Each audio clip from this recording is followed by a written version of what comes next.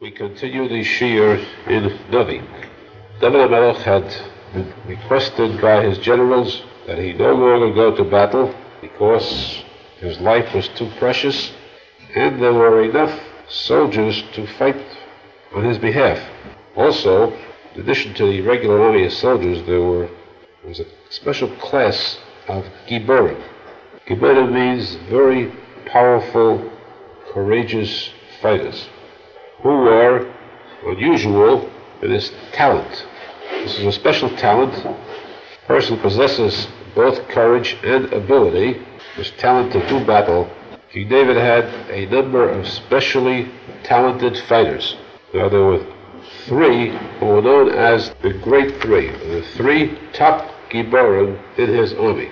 Above all was one known as Adino Ha'etzli. He was so great that with one blow he could kill 800 soldiers of the enemy. There's a debate in the Gemara as to who he really was. Some say that he was one of King David's generals, top fighter that he possessed.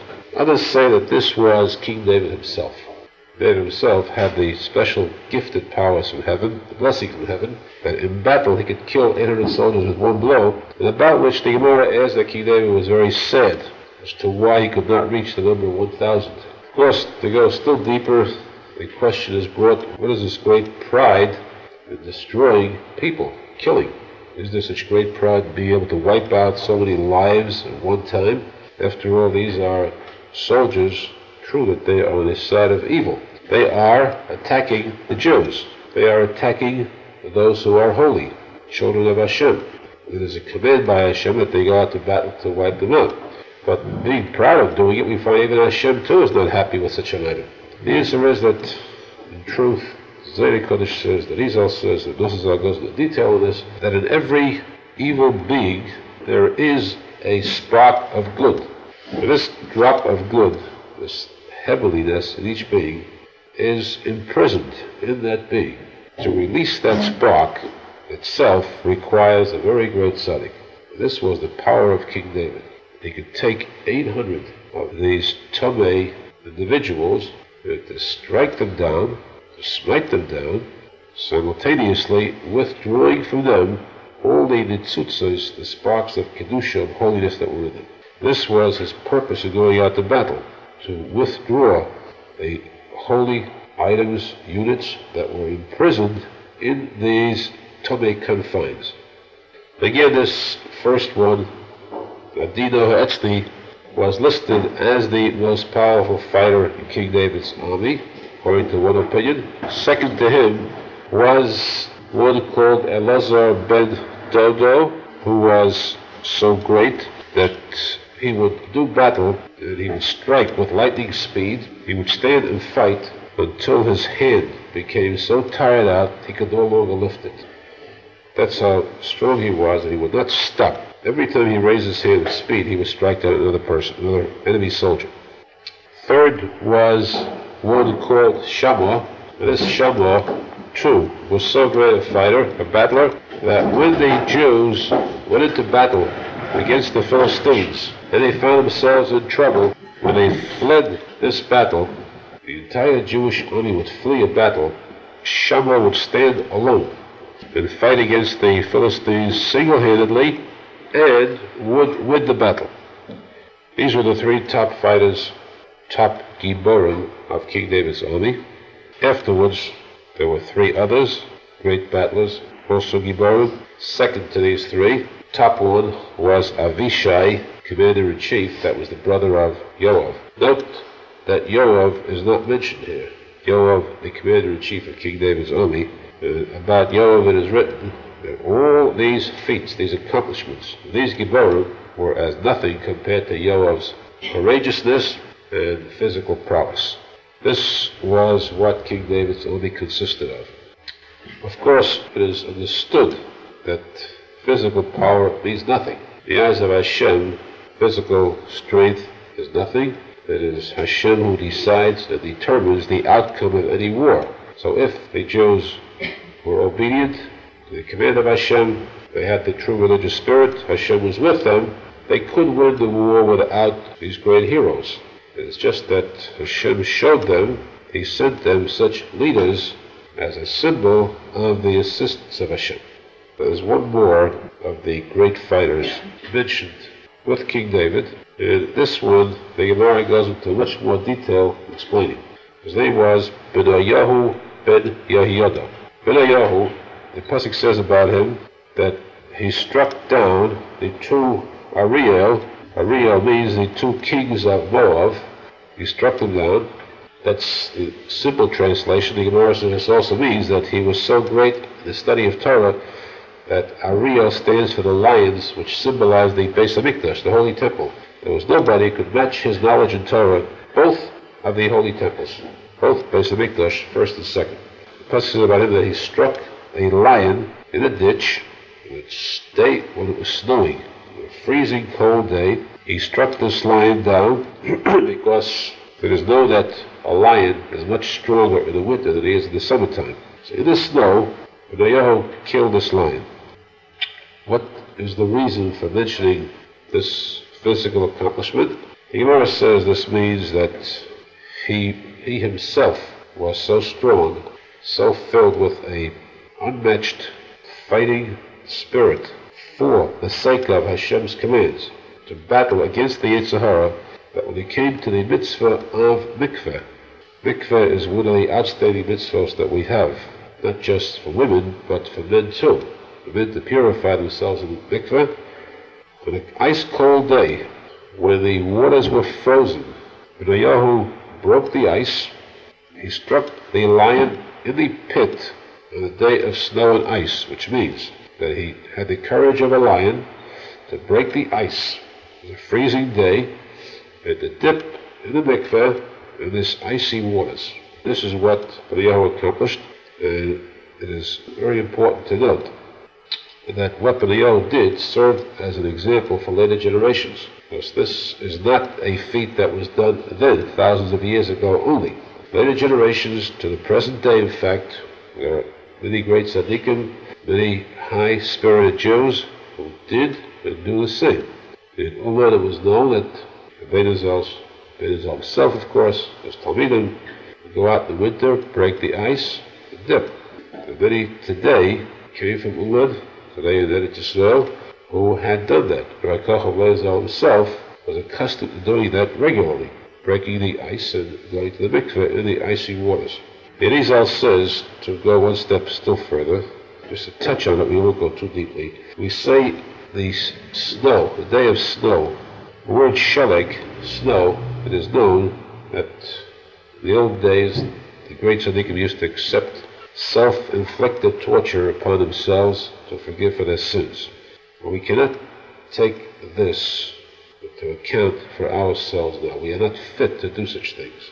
It is enough that we obey mitzvahs without accepting tortures, without taking upon ourselves suffering. As the Gemara says, ordinary people are on a level where just do what Hashem wants of you. Don't add any additional restrictions. Don't take upon yourselves a nazirus where you deprive yourself of drinking wine or other pleasures. Do what is permissible and refrain from that which is forbidden, and you'll be serving Hashem properly. But in those days there were people who did, those days of course means in the past, recent past, tzaddikim who would bathe in snow and ice as a means of suffering to erase their sins. And these tzaddikim were so great they didn't have sins that deserved this type of suffering. But as the Gemara says, the leading tzaddikim would take upon themselves a suffering that was so great to cover, to forgive the sins of the rest of the Jews. This is what's meant by a true devotion, a true leader of Jews. It's the tzaddik emes, is one who leads the Jews with such devotion that he's willing to suffer for their sake. Just as Mashiach himself, the Gemara says, is suffering for so many generations now to forgive for the sins of the Jews, so that the Jews should be worthy of his coming. Now this sheleg contains the word shegel, which means a sin that is fit for a dog, a very low type of sin, and that is a kelev. In fact, the word for kelev, targum, is shegel, so that Benayahu took upon himself this tikkun, either tikkun habris, by going into this sheleg, tikkun for chilul abris, which stands for kela, for dog. That is why Eliyahu is a lot as Ben Yud Kei Vav. Ben, which stands for both. Ben is the air. The Ben also is Shem Bon, which is the letter after Yud Kei Vav. Ben is the letter K, after Yud Kei Vav, the final letter. This letter K is the Shem Bon, which is Begematria Kelev, which stands for the Shem Bon. Not the Behema, Adam Behema, it's the Evanukva. All this is included in B'nayahu, about which the Rizal says that we find that he was a tikkun for many others of the past. The Rizal says, though, it is better not to reveal his Gilgulim, so we will abide by the Rizal's wishes there. Suffice it to say that B'nayahu ben Yehuda was so great, so holy, that, as the Gemara says, there were very few to ever match his greatness in either Beis HaMikdash. Now, the Navi Torah tells us an example of the powers of King David's followers. One day, during a time of battle, King David did not take part in this battle as he had been requested to, but he suddenly said, I have an urge. I would like to drink the special waters that are found in a well in the land of the Philistines. He had tasted those waters once. He recalled that the water, how clear and sparkling this water was, and he said, I wish I could have some of that water. He just mentioned this wish. 3 of his Giborim, Avishai, the brother of Yoav, and the other 2, this was the second line Gibor, not the first 3 mentioned. These 3 took their swords and slashed a path through the enemy lines. 3 alone faced the entire enemy lines, cut a path through, went to this well, took the water from there, and had to battle their way back, and brought the water to King David and said, Here, we brought you the water you wish to drink. King David was so emotionally touched by this act on their part that he said, the waters which were brought at the risk of your lives, I could never allow myself to drink. I consider these waters holy. Therefore, I shall pour this water out before Hashem. I offer this water to Hashem. I will not drink it. This is the simple translation. The Gemara says that there's a deeper interpretation of this story. Interpretation, we say that King David desired to drink water. We always use the word water as a symbol of Torah, which means he desired to find out a special halacha, a din, the Hebrew law. Now how can he find it out? The Sanhedrin, who were in session, but it was difficult to get to them, he wanted to have 3 Giborim at the time to battle their way through these battle lines, reach the Sanhedrin and ask them this question. The question was, the item which is discussed in Gemara, Machlokas, which you have Yehuda Rabbanan. The question was, Tomrun Ba'esh, which means that if someone damages the property of a private property owner, for example, as a storage or warehouse filled with wheat. If he sets fire to that wheat, of course, he must pay for the value of the wheat. But what if in that wheat there are hidden special utensils, expensive small items hidden in those bushels of wheat? Is he responsible to pay for that which is hidden? This question he sent to the Sanhedrin to resolve, and these 3 Giborim went there, brought back the answer. The answer was, that wasn't the question yet. The main part of the question was, not whether he has to pay for it, but whether if it is done in a time of war. In other words, his army is advancing, and in order to advance, to get to the enemy, or to protect themselves, they must set fire to the property of a Jew. But this property has hidden in it these expensive items. Now, can he do this, set fire to the property, and must he pay for these items that were hidden there? The answer was, they said, of course, it is a question of whether he must pay for what's hidden inside. However, since you are a king, you have a right, a legal right, to go through anywheres, break into anyone's property, use that property for your purposes, and you are exempt from any type of payment. King David accepted his statement, but said that since these three were compelled to risk their lives to go through enemy lines to get this answer, he would not quote the din in their name. Though it is a mitzvah to always quote the source, the origin of a halacha of a din, in this case he omitted their names because of the fact that they risked their lives to get it, which was not worth it. It was not worth risking their life to get the answer to this question. In addition, the Yerushalmi says that the problem here was he asked for water, not to drink himself. The water was because this was Sukkot time. In Sukkot we have the Nisuch HaMayim, pouring water on the Mizbeach, and that is why he said, the waters you brought I will pour out before Hashem. Before Hashem means on the Mizbeach. This is an example of the prowess, the courage of the fighters in King David's army. And these are the ones who led the Jews in battle for him. At all times they were extremely successful. We come to a special incident that took place. This, in fact, is the final incident of this Sefer of Navi, Shmuel Beis. Torah tells us that towards the end of King David's life, Hashem became angered at the Jews. In other words, a time had come for the Jews to pay for a certain sin. Sin was that during the life of King David, when they should have been loyal to King David throughout, to David HaMelech throughout, loyal to him as a king, loyal to him as a tzaddik, loyal to him as a rebbe, as a leader, spiritually and physically, instead they turned away from him so many times following those who rebelled against him. So there was a decision in heaven to bring a plague, to bring a suffering, a harsh decree upon the Jews. How to get that done legally? So we find, for example, the Baal Shem HaKadosh says, the last pasuk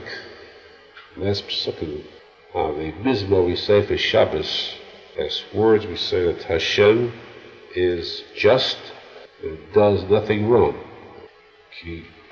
That below Avlosa Bo, there is no wrong done by Hashem. Hashem is righteous and there is no wrong done by Hashem. So the Baal Shem HaKadosh gave as a mushal a case where we'll have an earthly king who has a criminal brought before him. The criminal has committed a crime that deserves a death penalty. And the king is justified in sentencing this criminal to death. There's no question about it that he is doing something which is yosher, which is righteous. At the same time, there is a wrong resulting from this. Because though it may be true that this criminal has committed a crime for which he deserves to die, his wife committed no sin or crime which should make her convert her into a widow. Or his children are innocent. Why should they suffer as orphans? Or his partners in business. Why should they suffer the loss that his death will incur? So the king is doing what is right in killing him, but he cannot help himself having others suffer as a result. When Hashem punishes a person, if there are any side effects, it is only because those who are being affected deserve that type of punishment exactly. Hashem will not kill a person until the time has come for his wife to deserve becoming a widow, for his children to become orphans, and for everyone else who will suffer thereby to be party of this suffering. So here too, Hashem brought this about through an act of David HaMelech himself. The Satan, Yitzhahara, Malach HaMavis, the same angel, got into King David and talked him into committing an act that was legally forbidden. One of the mitzvahs in the Torah is that you are not allowed to count Jews. It is forbidden to count them. That's why when it comes to a minyan, we cannot count to see if there are 10. We use a special formula by saying a certain pasuk. Or the Beis HaMikdash, they had to raise a finger, they had to remove a yarmulke to begin with. There were special means in which the Jews were counted, but you cannot count them directly. Here, suddenly, King David was filled with a desire to find out the population of the Jews and take a census. And so he summoned Yoav and said to him, I want you to go out and count the Jews. Yoav was shocked. He said, what's the difference? As many as there are, may they multiply. King David insisted, told him to go out and kill the Jews. I must have the number. It's as though the Spirit entered into him and forced his actions. And then, when this was done, King David suddenly felt a pang of conscience, a pang of deep regret and remorse. And then suddenly the prophet God came to King David and said, I have a message for you from Hashem. The message is that you have counted the Jews. The Jews may not be counted because if they are counted, then harm will befall them. But since they've been counted, something tragic must take place. But you will be the one to decide what that tragedy will be. You have a choice of 3 items. Hashem gives you this choice. Either the Jews shall suffer 7 years of famine, or they will suffer 3 months of constant, steady defeat at the hands of their enemies, or 3 days of a deadly plague from heaven. You must choose one of these 3.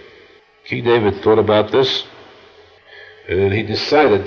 The Gemara says that what prompted his decision was, first he thought, if I would select 7 years of hunger, then they would suspect me, the Jews would suspect me of picking something where I would not be affected by it. They'd say, I'm wealthy, I have enough food to live on. So I'm excluding myself from this punishment. If I would select 3 months of battle, war, defeat at the hands of the enemies, again they suspect me of being able to sit back at home and to be safe from the enemy. Therefore, if I select a plague, I am as much at the mercy of the angel of death as anyone else, because he does not discern between wealthy, poor, high society, or the lowest type of peasant. When the angel of death strikes, he strikes at will. So he said, for the sake of the people's minds, to set them at ease, I will select the plague. However, he said to the prophet God, Yomer David el God, Dipla no biyad Hashem, ki rabim v'rachamov, v'yad odom ala penam. Said to the prophet God, if we have to fall into one's hands, let us better fall into the hands of Hashem, rather than the hands of our enemies, because Hashem is filled with pity, with compassion, with kindness, with consideration. We'd rather be at the mercy of Hashem for 3 days than the mercy of our enemies. The enemy is given the green light, the go-ahead signal. He can be so sadistic, so vicious, as to have no pity on the Jews and perhaps wipe them out. Whereas we find, in the case of Hashem, Kaviyachol, the Gemara tells us an interesting point. Hashem is all-powerful, and Hashem has his instruments of death, instruments of destruction. These are called the arrows of destruction. And Hashem says in the chapter where he speaks about a warning, a threat to Jews, if you will disobey me, if you will reject my mitzvahs, Hashem says, then I will send after you, I will strike you with my arrows. And all the arrows I have, I will spare none of them. I will shoot every last arrow I have into you. Imagine the arrows that Hashem has. These are heavenly forces with which he will strike at the Jews. And this is so awesome and so frightening that it appears as though there is no chance for survival. Hashem will send even one arrow to destroy a nation, to destroy a world, to destroy a universe. Here Hashem says, I'm going to use every single one of my arrows, to the very last one. Chitzai achala bom, the pasuk says. Every one of my arrows I will shoot till I finish every last arrow, which will strike into the Jews. The Gemara says it's a very kind statement by Hashem, because chitzai kolon, this means. I'll use up all my arrows. Why? You don't shoot arrows at nothing. You've got to shoot at something, which means, the Gemara says that the Jews will outlast all the arrows of Hashem. The arrows will come to an end, but the Jews will not. They will outlast the top degree of punishment sent by Hashem. This is a haftacha, an assurance by Hashem, that my people will never be wiped out. My arrows could consist of a united effort by united nations to attack a small band, a small group, a small nation, a tiny country of Israel, we can have the concerted effort of all these evil nations, all with set one goal, to obliterate, to erase the last vestige of this tiny country. But they will not succeed, because throughout history, all the empires, the greatest world empires, have tried that, and they themselves have gone down to defeat. There is no trace left of them, of these same arrows that Hashem sent, because it is impossible to erase the Jews as a nation, the Jews as a people. Just as Hashem is infinite, eternal, everlasting, so too are the Jews. With this promise by Hashem, therefore, David and all said, let us fall into the hands of Hashem, because Hashem, even when He punishes, is so kind and so considerate that surely He will see to it that less of the Jews will suffer in the 3 days of plague than by the hands of the enemies for 3 months. So the Torah says that this plague began. And the plague began with the other cities in Eretz Yisrael. It went very quickly. The angel of death cut a swath, constant flow of blood of the Jews. It reached a total of 70,000 dead. First day. They could see the path the angel of death took, as they could see how each Jew fell dead in that order. He had reached the gates of Jerusalem. At that point, King David broke out with a bitter cry. He cried to Hashem and said, why should these innocent lambs suffer? It is my fault. I am the one that is guilty. I should be the one to suffer. Why should so many Jews pay with their lives for me? This was the cry of King David, the tefillah, a life that was filled with so much suffering. Note the life of King David. He was constantly being harassed, pursued by enemies. He never had a moment of respite, a moment of real true peace, a life of constant bitterness. But yet this life was what made us rich, because due to his trials, due to his sufferings, he composed the Sefer Tehillim. Sefer Tehillim is 150 chapters where he pours out his heart into these words with such deep emotion, such deep kavanah, so much feeling. Anytime a person, any Jew is ever in any kind of trouble or suffering, he need only take the Sefer Tehillim and read these chapters of Tehillim, and he can find himself, his own experience in these chapters of Tehillim. Every type of suffering, every type of anguish or agony that a person can experience is found in the words of David HaMelech in Tehillim. Any type of hisbodedus that a person needs, he can use the Sefer Tehillim for it. The fact that it's so all-encompassing that the most important 10 chapters that exist are from the Sefer Tehillim. It encompasses all the 10 types of Negina. As Rabbeinu says, the 10 chapters of Tehillim, the 10 forms of Negina, which can cure the 10 poisonous arrows that were shot into the princess, or the cause of the gullus of the Shekhinah. This is the Sefer that King David composed, Sefer Tehillim. And how did he compose this Sefer Tehillim? Whenever he was in trouble, when he had King Shaul pursuing him, when he had Avshalom seeking his life, when he had the other enemies who were out to kill him, when he had his battles with the Philistines, the rest of the Goyim, he would always turn to Hashem, pour out his heart and tefillah to Hashem, and he would compose these words then. Together, of course, the Gemara says, with 9 other great tzaddikim. Some of the chapters deal with composed by other tzaddikim too. Basically, it is by King David, and this Sefer Tehillim we now have, the Zechus of Sefer Tehillim, which is the key to tshuva.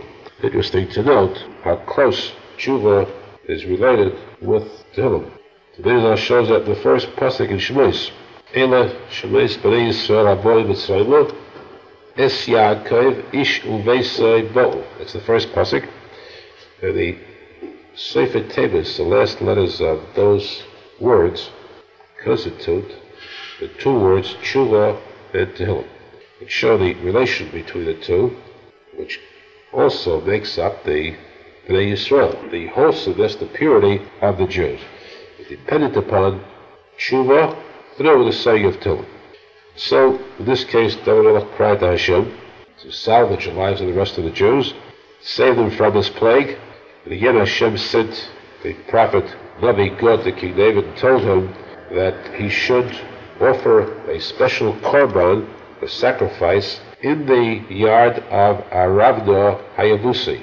Aravna Hayavusi was the king of the Yavusim who converted. He lived now in Yerushalayim.